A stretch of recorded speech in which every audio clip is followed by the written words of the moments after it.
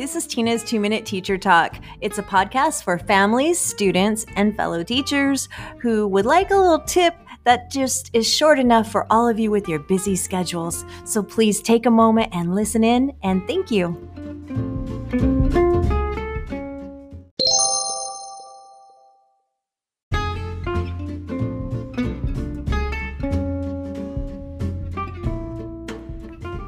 Welcome to Tina's 2-Minute Teacher Talk. Today's tip is about planning for smooth mornings.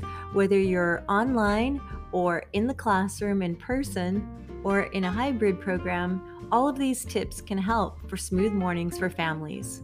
The first one I love. A lot of people, it drives them crazy, but the tip is set your clocks forward 10 minutes. This makes it easier to be on time. Now, I have every single clock set 10 minutes ahead, and it helps a lot. I don't know why, if it just helps me relax and like take a breather and go, oh, it's 10 minutes ahead. Or I actually get somewhere early, but that trick works for me. Another one is make sure your kids and you have an effective wake-up alarm that works for them. My mom's alarm used to be so loud, it woke up all of us. And if that didn't work, my mom came in and flipped the lights on. She was a big believer in flipping the lights on and opening the mini blinds and saying, "Good morning," like as loud as possible.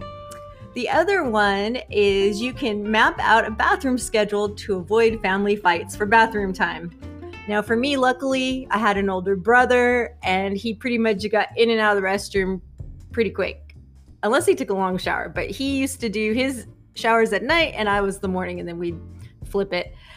So yeah, that's another one that really helps. Another one is set and enforce regular weekday and weekend wake-up calls. So basically, if you have like a set time during the weekdays and the weekends, it can kind of get your body in like a rhythm, right? So for me in the summer when I didn't have an alarm, oh my gosh, I probably was sleeping till noon. But now it's like, it's time to wake up because I have it set and ready to go. And then last Saturday, I woke up in a panic thinking it was Friday.